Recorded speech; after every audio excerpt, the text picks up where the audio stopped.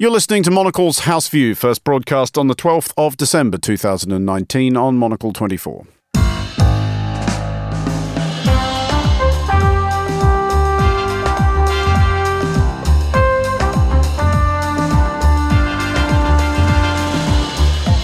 This is Monocle's House View coming up today. Environmentalists, Greenpeace and so on, they were quite happy with her proposals, but industry and the Eastern and Central European countries are going wild now. A Green New Deal for Europe, but are some European nations feeling greener than others? My guests Robin Lustig and Stefanie Bolzen will discuss that and the day's other news, including Brexit and the UK's relationship with its neighbours in 2020. We will get the view from Germany, and we'll also hear why diplomats from Germany and Russia are currently having difficulty seeing eye to eye. Plus, the strange journey of Aung San Suu Kyi, from champion of democracy to alleged accessory to genocide. I'm Andrew Mueller. Monocle's House View starts now.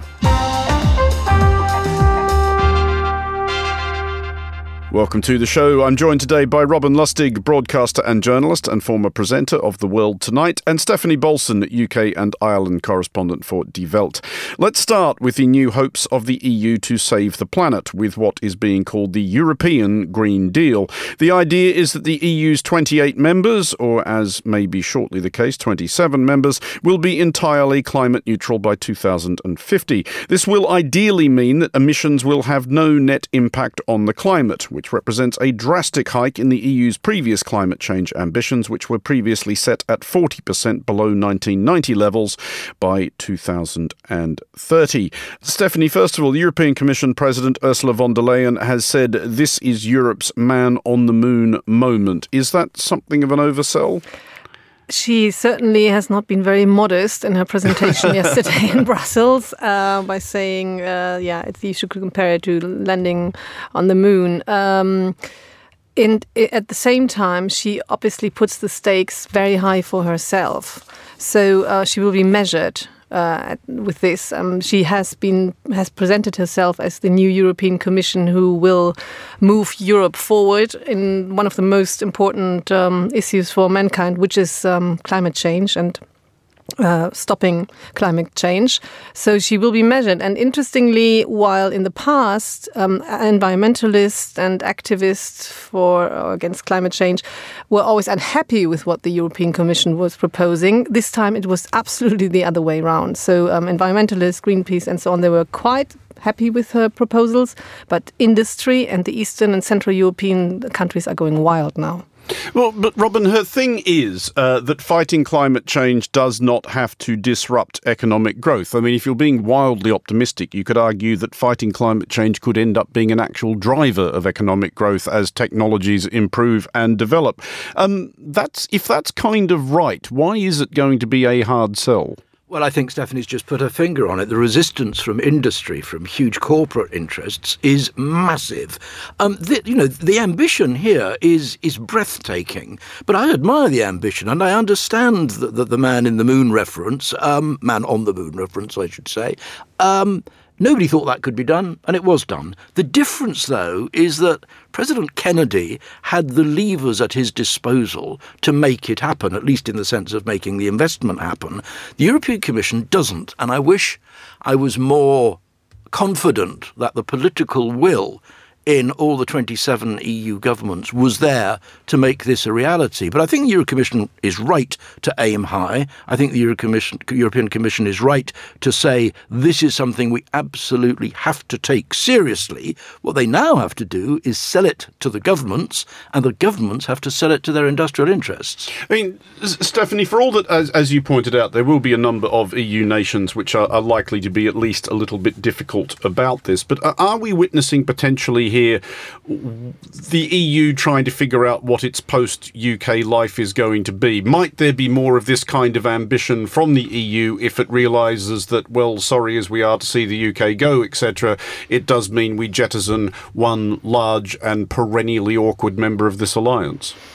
I think when it comes to climate change policies, that doesn't have much to do whether there's Brexit or not. And actually looking at the numbers coming from the UK, they're quite good. I mean, this is one of the countries that has a very good record in the end because of nuclear energy, but the UK is very good.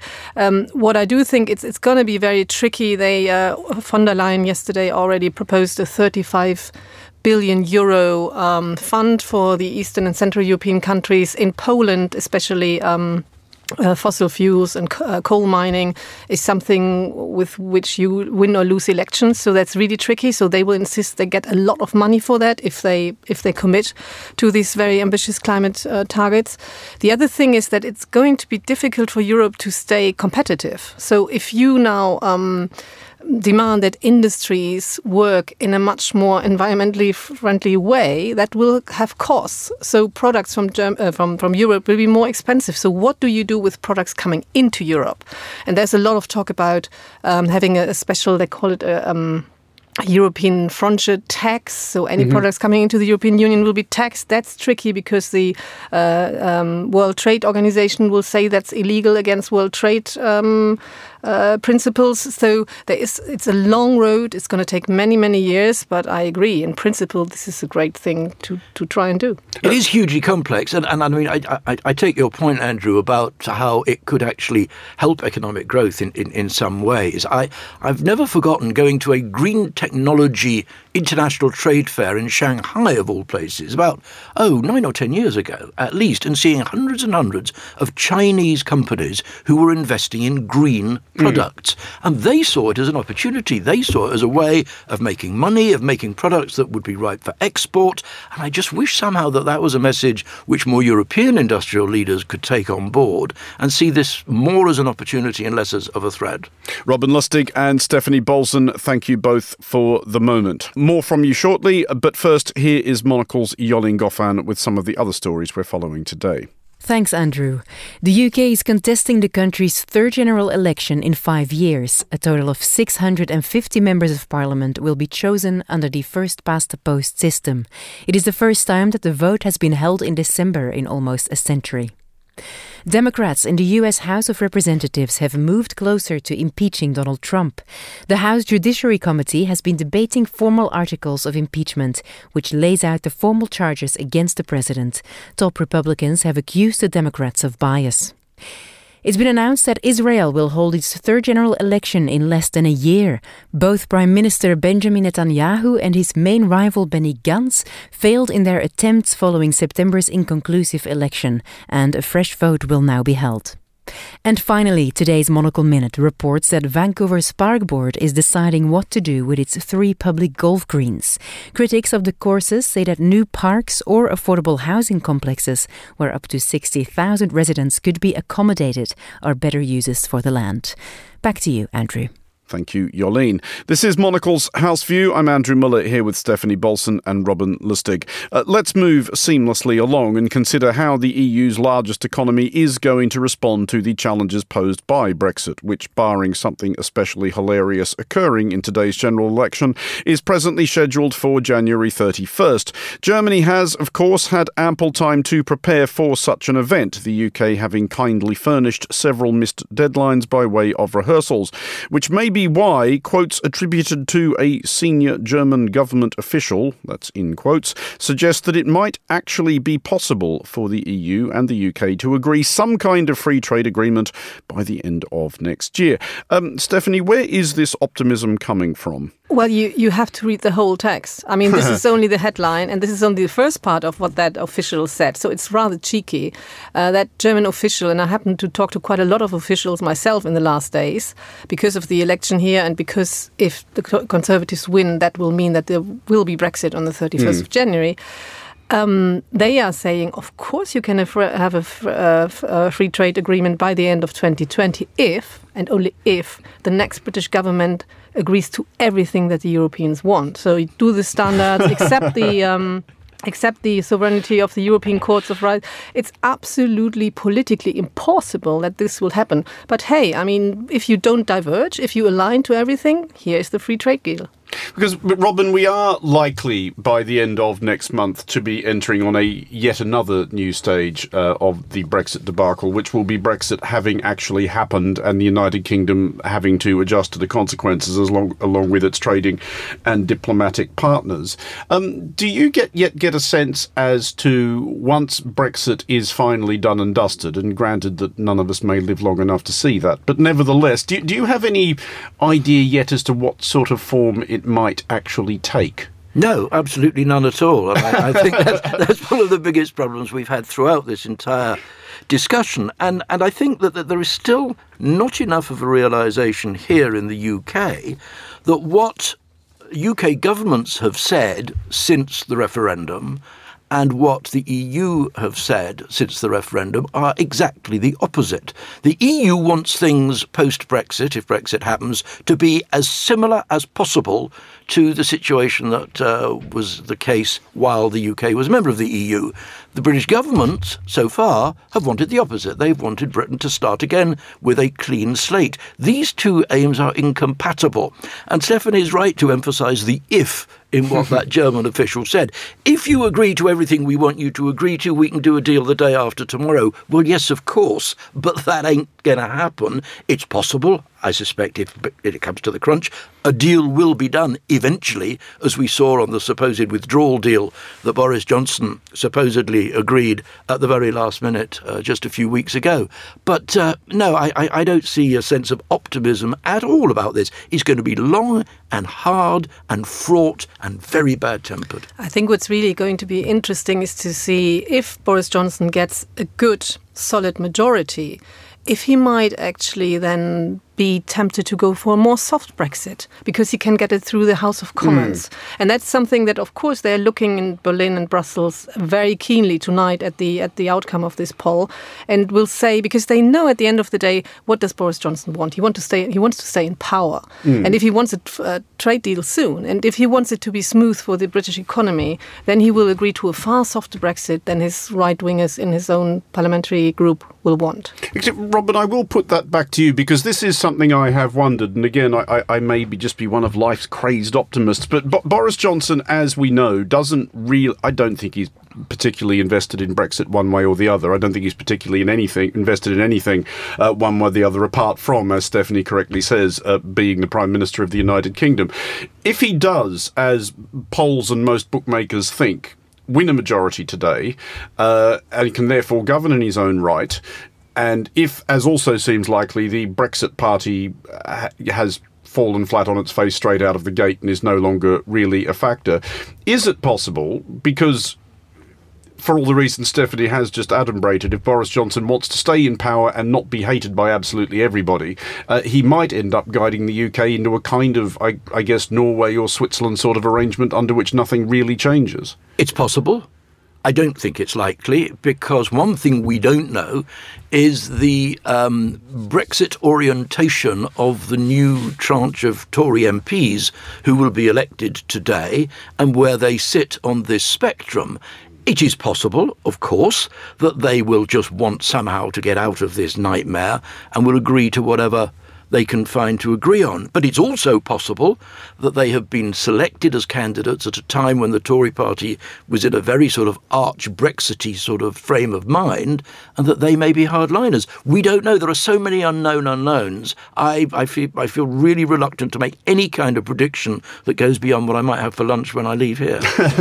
Well, finally on our news panel, Germany might at least be willing to agree that the UK remains, despite everything, a less vexatious diplomatic partner than Russia, because last week, as we discussed on the briefing, Germany bounced 2 Russian diplomats by way of response to the assassination of a retired Chechen warlord and Georgian citizen in a Berlin park, allegedly by agents of the Russian state.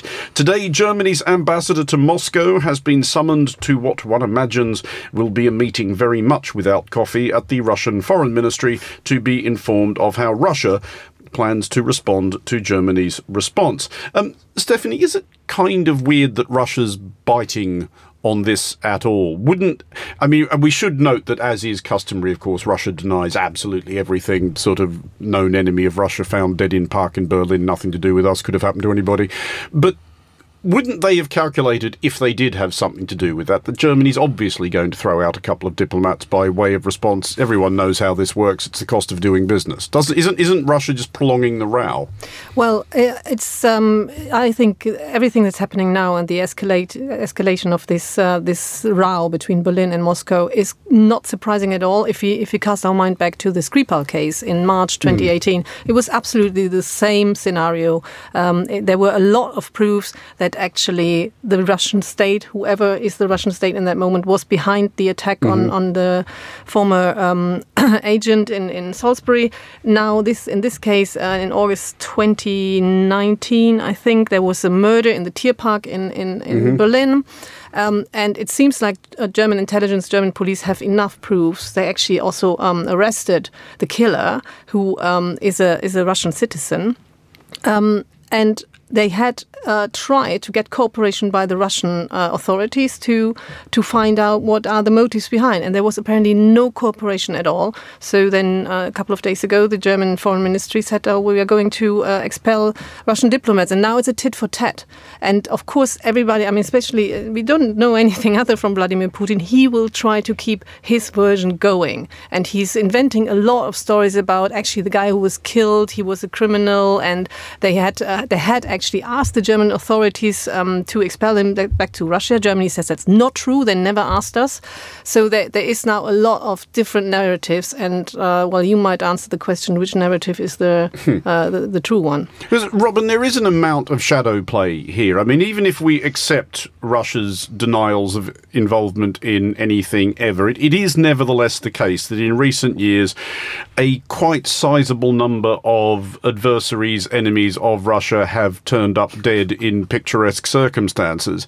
And surely part of the reason you do that is not just merely to dispense of enemies, but to let everybody know that you've done it, and that you can do it, and you will do it again, and you'll expect to get away with it. That, I think, is the key point. It seems to me that the only way in which really to understand what Vladimir Putin is up to is to see it through that prism. He is constantly looking to see what he can get away with, and looking to see what he can get away with on foreign territory, whether it's seizing a part of Ukraine, whether it's invading Georgia, whether it's killing ex-agents in Salisbury, whether it's interfering in the US elections. He just wants to keep pushing to see how much he can get away with and what the reaction will be. And I find what's really interesting about the German case is that somebody in the Moscow hierarchy decided to test Germany and see what will happen there. Because, of course, Germany actually is one of the European nations which is possibly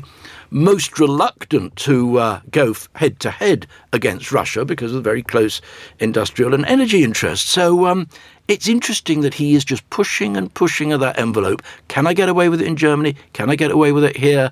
We know what he's tried to get away with in the UK.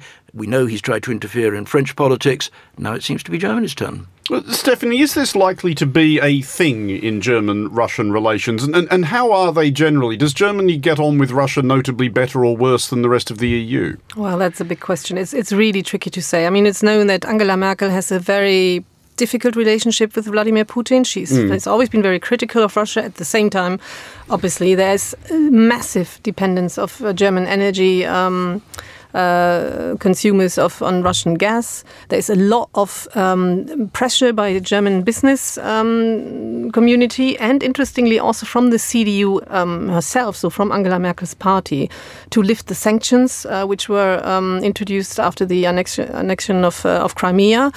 So Angela Merkel is in a very tricky situation there. And also they just met in Paris to talk about the peace agreement for Ukraine with the Ukrainian president and with Putin.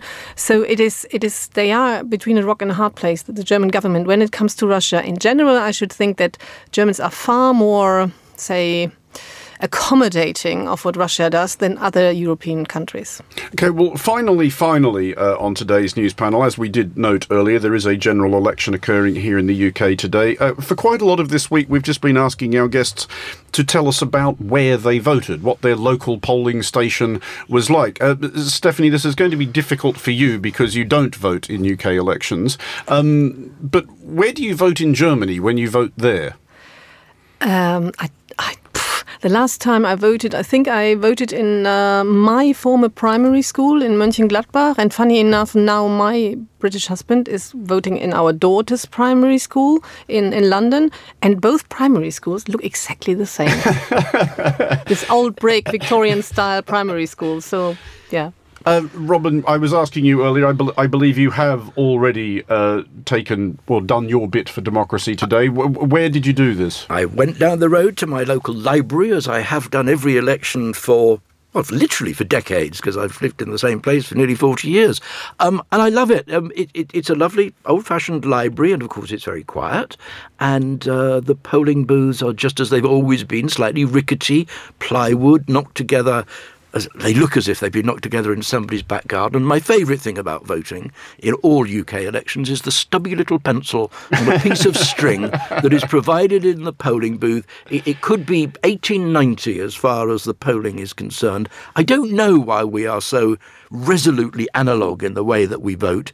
I put a cross on my little ballot paper with a stubby pencil, and then I folded my ballot paper and shoved it in a box, and that is what British voters have done for decades and decades and decades, completely unchanged. Robin Lustig and Stefanie Bolzen, thank you both. In a moment, we'll be finding out how and why Aung San Suu Kyi has ended up at The Hague. You're listening to Monocle's House View. Do stay tuned.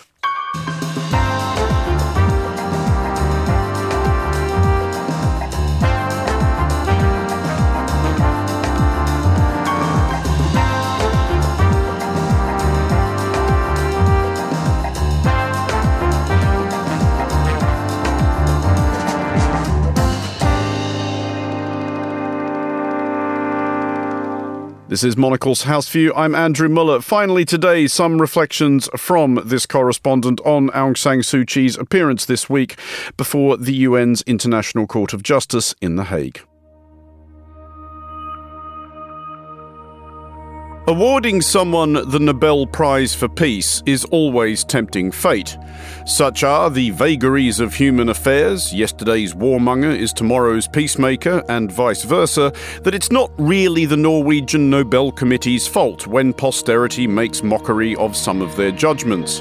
When you give a peace gong to someone like Henry Kissinger or Yasser Arafat, it's just a risk you run. It is nevertheless startling to see an actual Nobel Peace Laureate appearing at the International Court of Justice in The Hague to defend the government they lead against allegations of genocide.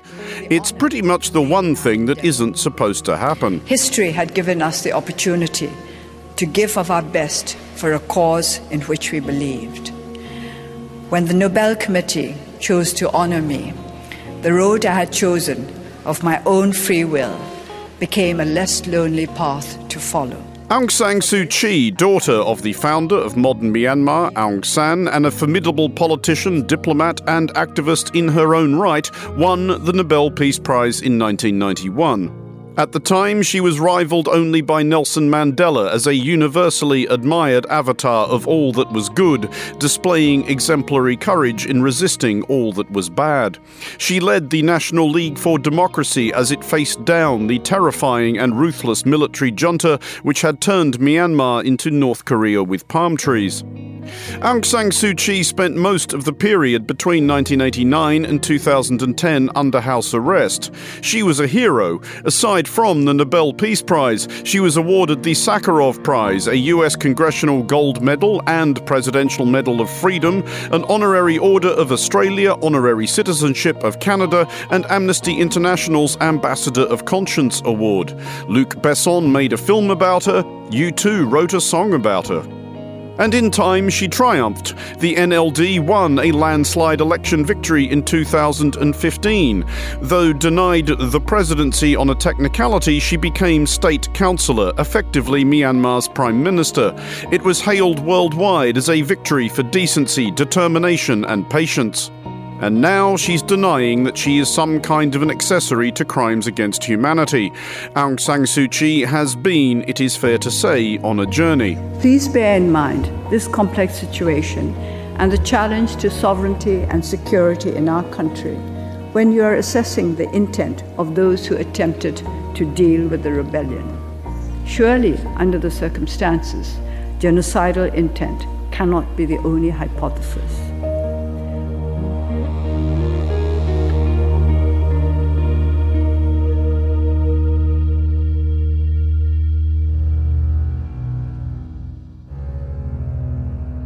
It is important to be clear that while Aung San Suu Kyi is in The Hague, she is not in the dock. She is appearing voluntarily and has not been charged with any crime. The allegation before the ICJ is against her country, not her.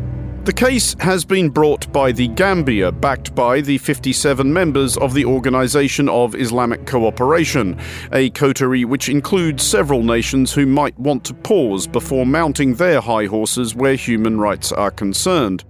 The allegation is essentially that Myanmar's recent persecution of the Rohingya people, Myanmar's Muslim minority who live mostly in the country's Rakhine state, amounts to genocide. This is a term with specific legal meanings, and it will be for the court to determine if events in Myanmar meet the threshold. What is known is bad enough. Since 2016, perhaps 1 million Rohingya have fled Myanmar, mostly to neighbouring Bangladesh. Journalists, NGOs and the UN have reported a consistent pattern of atrocious violence, much of it directed at civilians, not excluding children. Myanmar's military, known as the Tatmadaw, have consistently claimed that they are waging a counterinsurgency against Islamist terrorists. Though Aung San Suu Kyi does not directly command the Tatmadaw, this is also the line that she has held. The most sympathetic imaginable interpretation of Aung San Suu Kyi's behaviour, and it's a reach, is that she is still, in some respects, the prisoner of the same military which once held her under house arrest. She may have calculated that this is a compromise she has to make to maintain such democracy as Myanmar now has, that if she takes on the military will once again take charge of the country. This is a question unlikely to interest the hundreds of thousands of Rohingya now wondering if they'll ever be able to go home again. And they, of course, are the ones who have survived the Tatmadaw's pogroms. Justice for the victims, if it is coming at all, may be years away. For Monocle 24, I'm Andrew Mueller.